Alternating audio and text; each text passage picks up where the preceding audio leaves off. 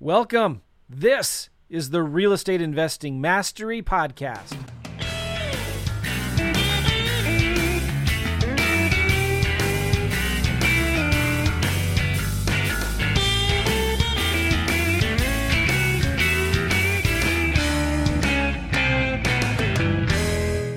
Hey, what's going on? Welcome. This is the Real Estate Investing Mastery Podcast. Hope you're doing well. Got an exciting episode for you today. We're continuing our series here on deals gone bad. And I'm not trying to sensationalize any of this or try to glorify bad things that happen, but I felt like this is an important topic to talk about. Everybody, we kind of hear all the good stories. We hear the success stories. We see the checks. We see the Lamborghinis. And I'm not that kind of guy myself. But if you've been on social media, you know anything about following, gurus and real estate influencers, no one really talks about their bad deals. I've got a lot of them. And you've heard me say this if you've been listening to this series for any time now, that wise people learn from the mistakes of others. Smart people learn from their own mistakes. Wise people learn from the mistakes of others. And so there's a lot that you and I can learn from following other people's examples and listening to the mistakes that they made, or maybe that wasn't mistakes, they just didn't know. But this is the best way to learn. I know the best seminars that I've ever gone to are the real deals that we did that didn't work out, or something happened, or we just, I learned from my lessons about how the importance of having multiple exit strategies, right? I've learned from lessons learned. I mean, I knew about it in seminars and books that I bought. I knew the importance of cash flow on a deal, but I didn't really learn the importance of cash flow on a deal until I had a couple bad deals that didn't cash flow and it wasn't consistent. So that's what I'm hoping you get out of this. And as we've been doing this podcast series, we've been putting together all of the notes and the lessons learned into a mind map, which is eventually going to become a resource or a PDF or something like that we're going to put together. But if you want access to this mind map, to these notes, to the other podcasts, the transcripts, we have a mind map that we put together, and it'll eventually become a PDF or something easy. But it's really easy to view our mind maps. And you can get that by texting the word BAD to 313131. If you text the word BAD, BAD, to 313131, you can actually get a copy of these notes and all of these lessons learned. And eventually they'll become a resource that we're going to give away. Or you can go to joemccall.com/BAD, joemccall.com/BAD, and that will forward you to a place to get these notes. And I'm excited about getting these lessons learned into your hands, because already this is, I think, our number 8 that we've got coming up here with Nick Perry. It's going to be really cool. But already there's been just invaluable, like you could spend $100,000 on this seminar and still be worth every penny from the lessons learned from the folks here that are gracious enough to share their experiences. All right. So go to joemccall.com/BAD or text the word BAD 313131. I hope you guys don't like that keyword too. I'm using this software called Easy Texting for these kinds of texting things. And that keyword BAD costs $25 a month, which is a lot, but it's not a big deal. I just thought it was funny. I've never heard anybody else have the keyword BAD for something like this. So I just wanted to be bad and try it out, I guess. All right, cool. So we've got a cool guest today on. His name is Nick Perry. And Nick has a very interesting deal where the property kind of became one of the properties on the CSI show. I'm just kidding, but it became a crime scene investigation. And actually, like our similar previous guest that we had just the other day, Todd Toback, this is a deal that looked really bad, but it actually turned around. But there's some really good, valuable lessons learned from this. So Nick, how are you, man? I'm blessed, man. I'm enjoying the day, awaiting the results of this election like everybody else, but can't complain. Either way it goes, we're going to keep doing what we're doing. I posted something funny on Facebook the other day. It's hard to find humor in Facebook these days, isn't it? It's pretty dark right now. But I've posted something that was kind of funny. I borrowed this from somebody else, but I'm going to read it to you guys here because I thought it was pretty funny. Here it is.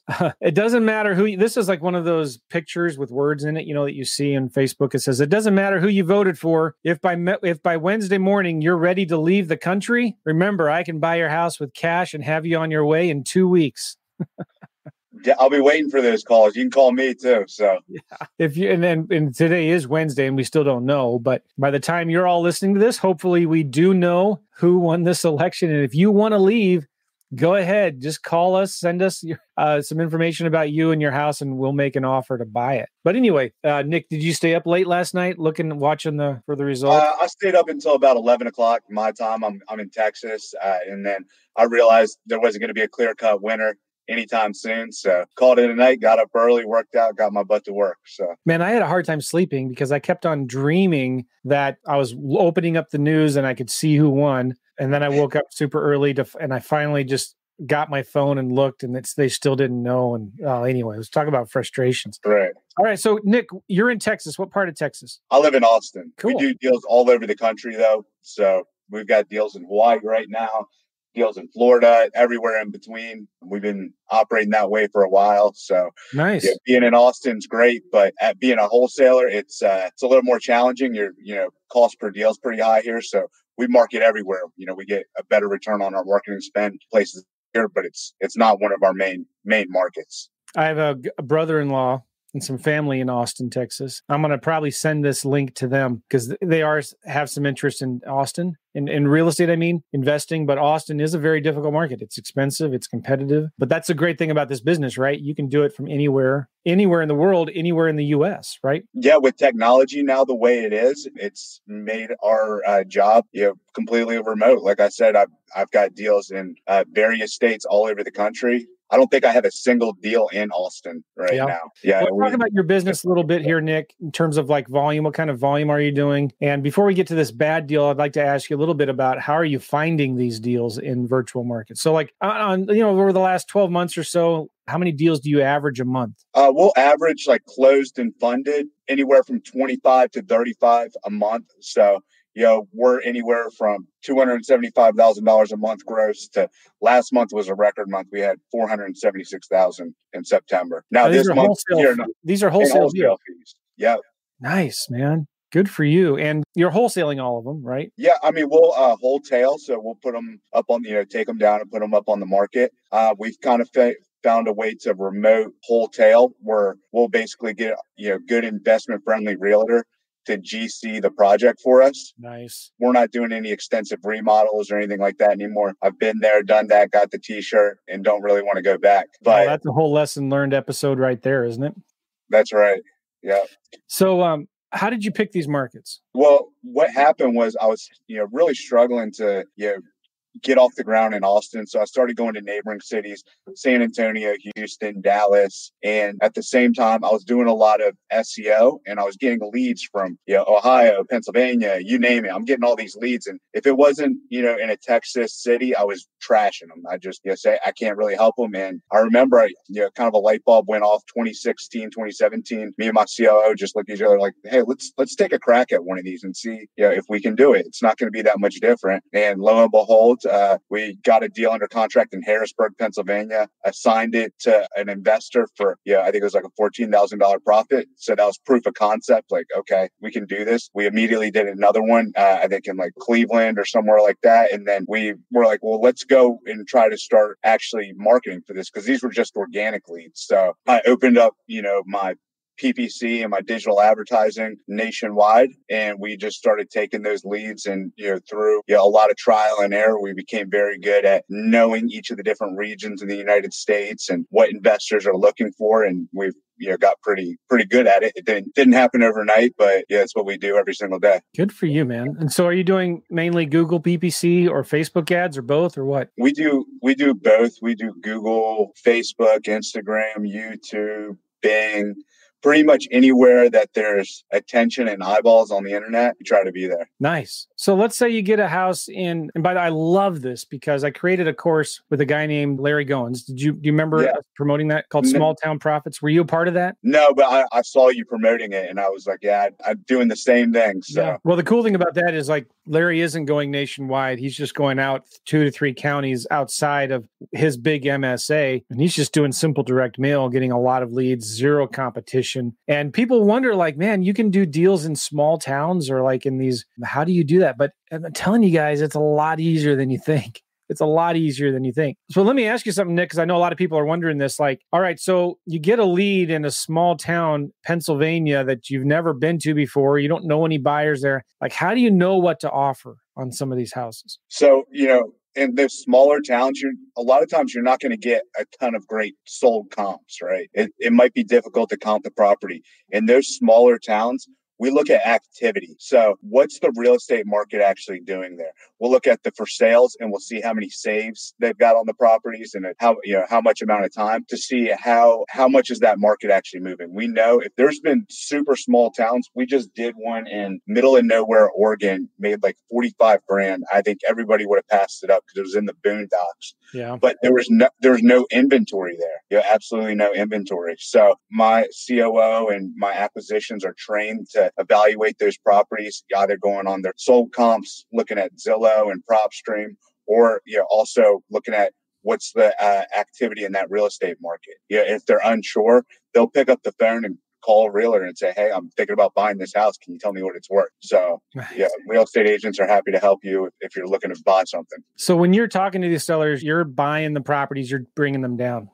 No, we try to not tie up capital unless it's a really good deal or we have to. A lot of times what we're doing is just strictly wholesale. We'll contract the property. We most of the time we don't know anybody in that market. And so we're relying heavily on realtors. We've got an extremely large cash buyers list, but the majority of the time, the local realtors in that market are going to know who the investors are and be able to point you in the right direction. And as long as you make it, incentivize that realtor, they'll come through for you. And they don't care that you don't own the house yet. No, you just say, hey, I'm an investor. I live here in Austin. We're looking to assign this property. You're going to get some realtors that are not investor friendly. And if they're not investor friendly, then move on to the next. Yeah. We're talking to hundreds of realtors a day. So we'll send a blast out to all the realtors in that market, get through all the ones that don't want to deal with investors and talk to the handful that are really good and hungry to go out and show the property to the right investor and get their commission and make sure everybody is paid and it's a win-win. And most of these are cash deals, right? It's all cash. Yeah. So it doesn't matter at all. You just need to find an investor-friendly, creative real estate investor, or a realtor. That's awesome. Okay, just one or two more questions then, Nick, and we'll talk about this bad deal. What does your team look like today to do that many deals? So we have 6 acquisitions, 3 dispositions, and I have a COO who runs the entire operation, and then myself. I'm basically the cheerleader at this point. I pay the bills. Good for you, man. How long have you been at this? I started in 2014. I started watching Joe McCall, Sean Terry videos, and here I am 6 years later. Good for you, man. I'm sure you've been through Sean Terry's course, Remote Millions or something like that. Is that what he calls it? Yeah, I actually helped him put that course together. I love it. Yeah, I was one of the teachers in the course. Ah, beautiful. I was just talking to him the other day, and he had one of his biggest months, I think in September or October, one of his biggest months ever. And he said almost $1 million in wholesaling fees. Yeah, he's crushing. So I showed Sean how to do the nationwide thing because he saw me making my swings at it and asked me basically, hey, break down your business model. And he took it, and now he's kicking my butt, doing the model that I showed him. But I'm so happy for him. I'm happy for you, Nick. And go back and forth and share ideas and stuff. So I'm happy for you. There are no secrets in this business. You know what I mean? You're successful not because you have some corner on the market or some secret ninja thing that you're doing. You're successful because you take massive action, and that's what it takes. I spend a lot of money too. You invest in marketing, right? Would you agree with this, Nick? We're not in the real estate business. We're in the marketing business. It's a marketing and sales. It's lead generation and sales. Yeah, that's all it is. I came from a sales background before, so I think that's part of the reason, this wasn't a whole big shift for me. I took the same corporate philosophy when I was banging the phones for corporate and applied it to this. Real estate's just the widget, the product. So, I love it. Yeah. I love it. Cool, man. All right. So let's talk about this deal gone bad. You've done a lot of deals. You're doing a lot of deals. You've had your share of bad deals, I'm sure, right? And many. Yeah. Many. Okay. Yeah. So one of the things I've been saying on this podcast is if you've don't have a bad deal yet, you've not been in the business long enough, or you've not done enough deals yet. Would you agree with that? I agree. Yeah. Okay. Especially in this business where you're dealing with distressed sellers, you're going to deal with all kinds of crazy stuff. Nice. That's so funny. Your history with Sean Terry. Sean Terry and I go way back. He was one of the guys who inspired me to start this podcast. I heard his podcast. I called him, and that was when he had his cell phone. He would give away his cell phone number on the podcast. Mm-hmm.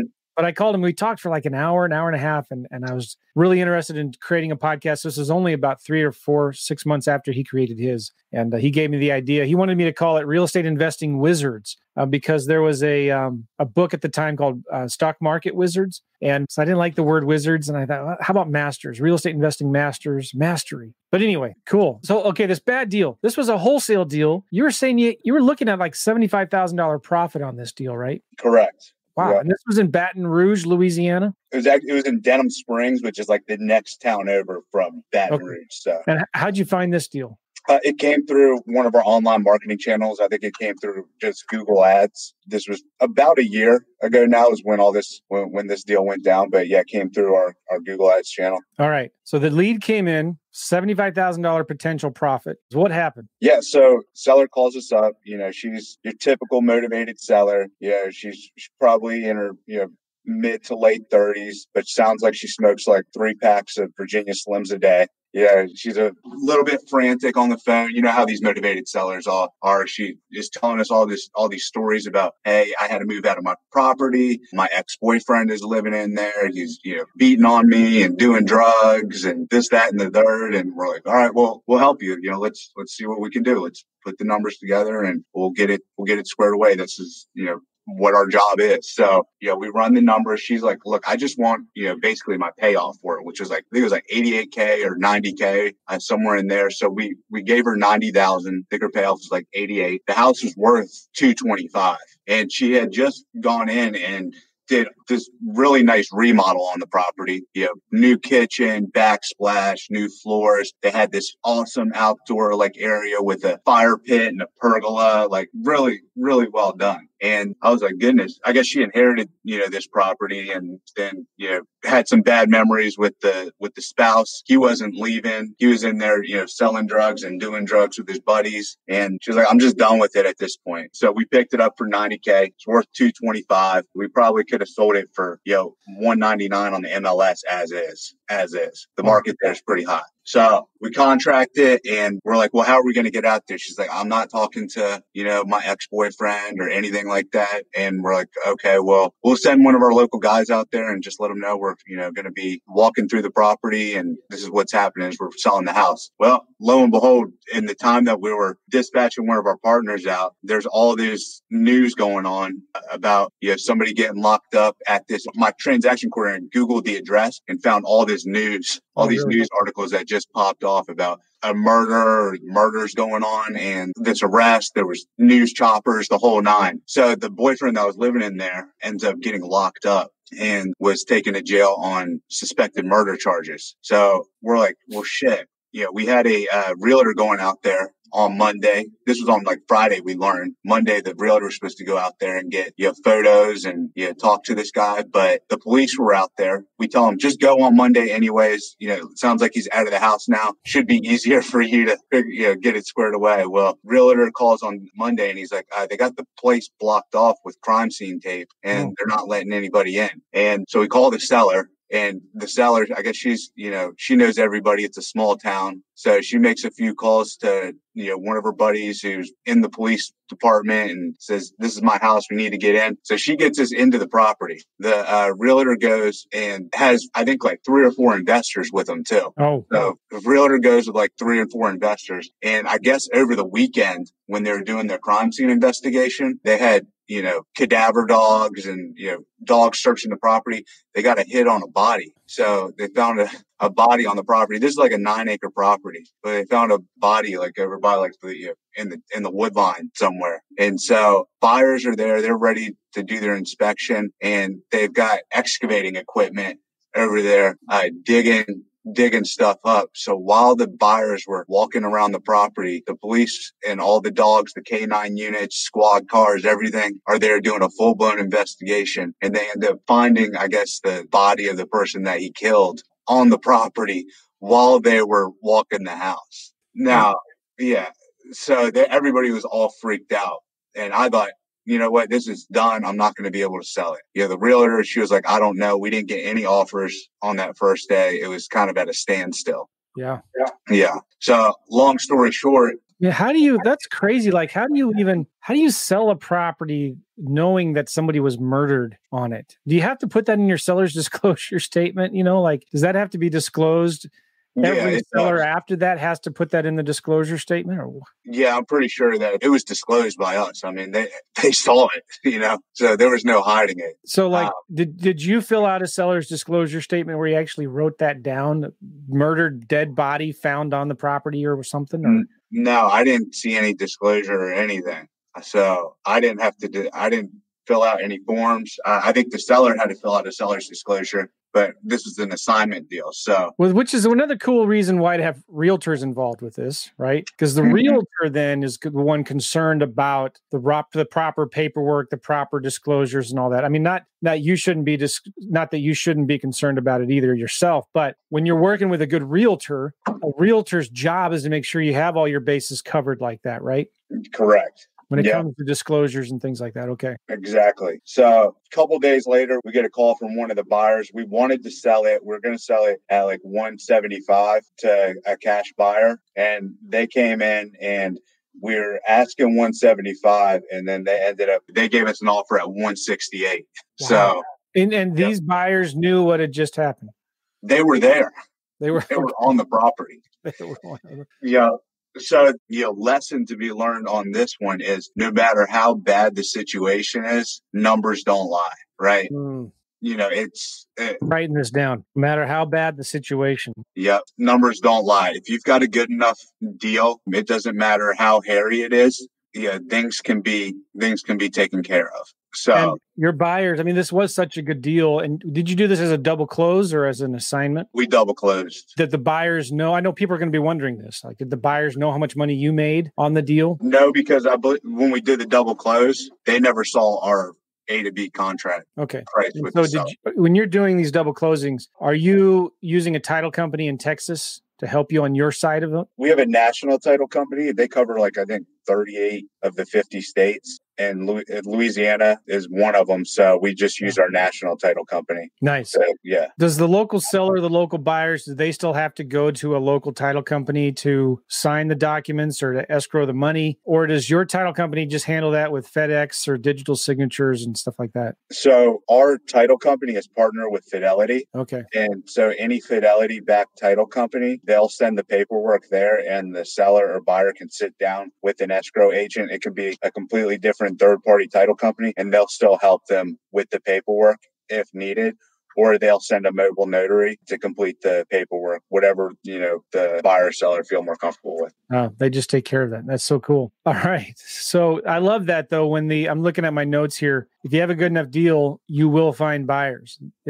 No matter how bad the situation, the numbers don't lie. Exactly. It doesn't matter if, the property's got, some horrible thing that happened on it. It's got liens, it's got a dirty title. Don't freak out. If you I get this question. I'm sorry, Nick. I was going to say, I get this question all the time. Well, there's a tenant in the property. How can I make an offer to buy it? They want to wholesale it, right? Mm-hmm. And I'm saying, my constant answer is it doesn't matter. If the numbers are good enough, right? It doesn't matter if there's a tenant in it. It doesn't matter if the tenant is late on their rent and they have to be evicted. You don't have to get the tenant out of the house before you buy it, before you get it under contract. If it's a good enough deal, you will find a buyer that will take it, warts and all. They'll take it with that bad tenant. They'll probably offer the tenant some kind of cash for keys program, or they'll go through the hassle and the expense of doing the eviction themselves through the courts or whatever. But if it's a good enough deal, it doesn't matter. Would you agree with that? I agree 100%. It's just real estate. Money can pretty much fix anything, when it comes to our business. So now let me ask you something. If you would have known that there was a dead person on the property before you made your offer, mm-hmm. or that this was going to happen, would you have still made the offer?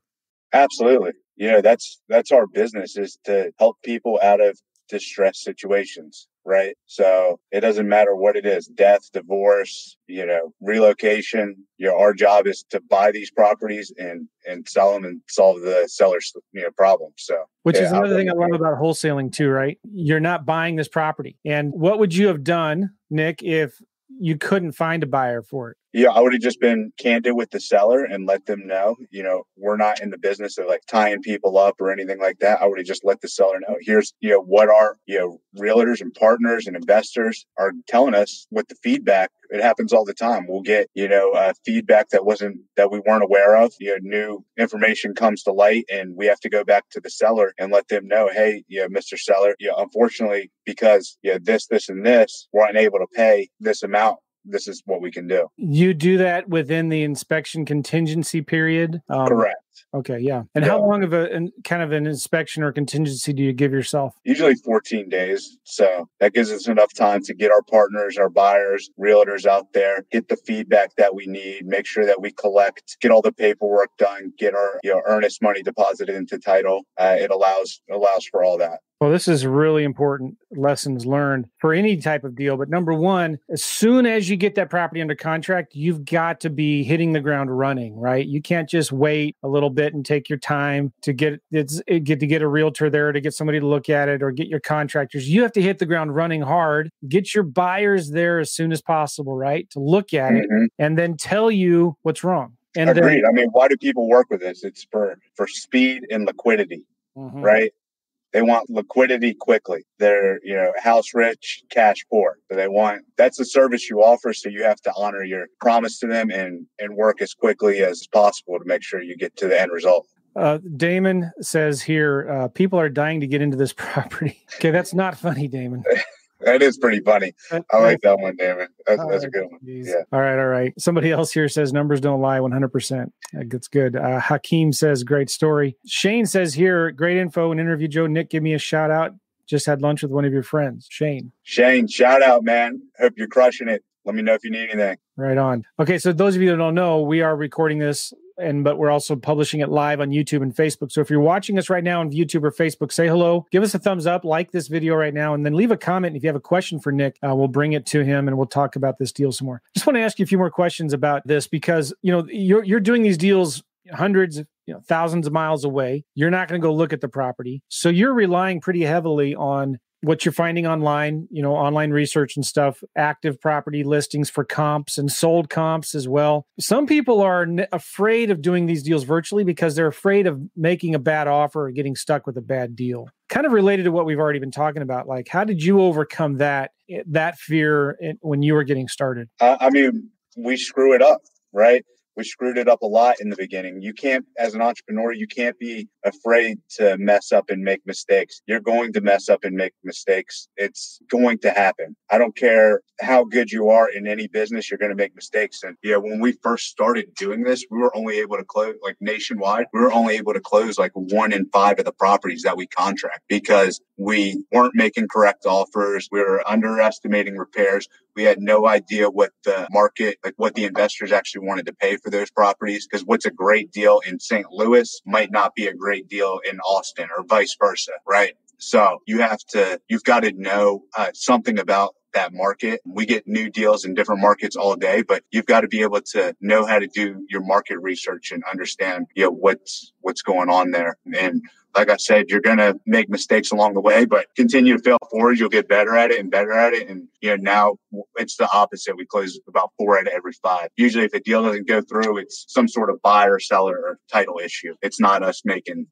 mistakes on offers. And that's another good point too, because it's sometimes it doesn't matter what we think the property's worth at all. What matters is what your end buyers think it's worth. Correct. And sometimes you just don't know. You get it at the lowest price that you can, put it out on the street, and then you'll find out from your buyers whether it's a good deal or not. And that's how you learn through this, right? And then you can always go back to the seller and renegotiate if you have to. Yeah, you got to be forgiving on yourself, but that's the only way you're going to learn is by doing it. Yeah, you can't sit there and read and analyze every market in the country. It would take you years to do it. It took me years of actually doing it to get to where we are now. So yeah, I would advise you, if you're going to go virtual, just start. You've got this far, you're going to figure it out. Yeah, I'm excited about this because, guys, it's easier to find these leads in these virtual markets than you might think. It's easier and cheaper doing PPC Facebook ads nationwide than you might think. You hear horror stories of Google pay-per-click leads costing $100, $200 per lead. It's a lot cheaper than that when you can go broad, when you can go nationwide. Cool. All right. So is there anything you would have done differently in this deal, Nick? You know what? It was when you put out the invite to go for Good Deals Gone Bad. I just thought this was a fun one to share because I wanted to iterate the point that, having making sure you've got enough meat on the bone will cover up a lot of mistakes. That's good. Yep. This particular deal, when we walked into it, I think we did everything to the best of our ability. I wouldn't have changed anything that we did on our side. It was a unfortunate circumstance that ended up having a good outcome to it, even though it got pretty dicey in the middle of it. So no, I mean, I'm actually proud that we were able to help this lady and buyer got a good deal. Everybody ended up winning except for the guy that, killed the guy on his property and is now spending, his life in the pen in Louisiana. So, it is tragic too, actually. We just did a lease option deal with a guy who was heading to jail, and he didn't have any options. He was not a bad guy. I can't talk about what he did, but he made a really, really stupid mistake, right? But he was in a situation where he couldn't sell his house. He didn't have enough time to sell the house. He couldn't be a landlord from prison. He couldn't afford to pay the agent's commissions. He couldn't afford to pay property management commissions. His wife with their daughter, had to leave the house to go to her family's in another state. And so we didn't have enough equity for us to buy his house with cash either. So we gave him a sandwich lease option offer, which means we're taking it on as an investment property, pretty much just taking over his mortgage. It wasn't the best option for him would have been to sell his house, but we were able to offer him the next best alternative, maybe, or the least worst alternative, where we would lease option his house from him and turn it around and buy it eventually through a lease option. But this was an example of a deal. The seller had to go to jail. This is bad, but this could be like another, what do they call it? Like a lead, like a list of sellers you could target if you could find a way to. Right. Crime scenes, addresses of crime scenes. Maybe not. I don't know. I'm not going to talk about that anymore because some people are already super offended. But I think what you're getting is we're out here every day solving real world problems. This is the real world, and we're out here, making an impact, and that's why we make the money we make as real estate investors, because we're solving some pretty complicated life issues for people. All right, one more question, Nick. What advice would you give to some beginners listening to this podcast and listening to what we're talking about? What kind of advice would you give to people to encourage them? Pretty cliche advice, but do not give up, right? 99.9% of the people that get into this business will fail just because they don't have the persistence and tenacity to go through the pain of starting a business. The biggest thing that I see for failure is most people grossly underestimate the amount of sacrifice that it takes to be successful. And what I mean by that is you see these YouTube videos and everything, and you're like, hey, I just got to do these couple of things and then I'm going to make some money and everything's going to be good. It's not like that. You're going to have to go through a lot of failure, rejection, and just know that going in. You're going to hit a lot of speed bumps along the way. And if you can stomach it, you got some heart, and you don't give up, you'll end up breaking through and having a successful career for yourself. Oh, that's great. That's really good, Nick. Really good. This has been a better podcast than I expected it would be. I was a little nervous talking about dead people on properties. But here we go.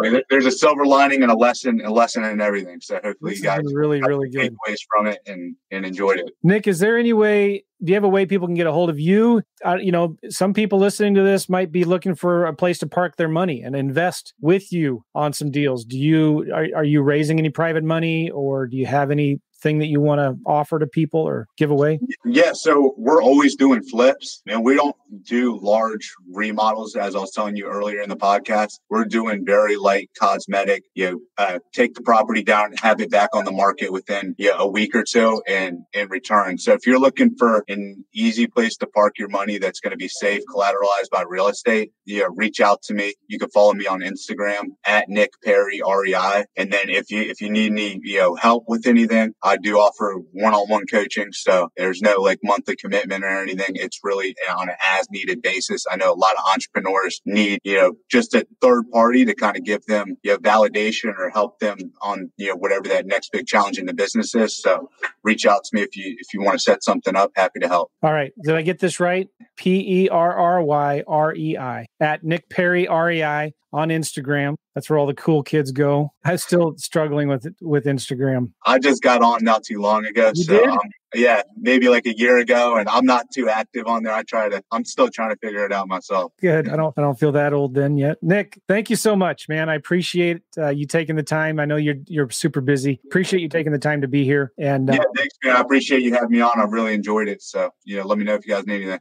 All right, guys, reach out to Nick at Nick Perry REI on Instagram. Send him a DM, follow him, and show him some love. And appreciate it, guys. Don't forget, if you want the mind map and the notes, I've just been taking a bunch of notes as Nick's been talking. My assistant's going to come back in and make a bunch of notes as well. Text the word BAD to 313131 or go to joemccall.com/bad. We'll have the show notes and the transcripts and everything like that in that mind map as well. So we'll see you guys later. Thanks again, Nick. Thanks, man. See you. Bye-bye.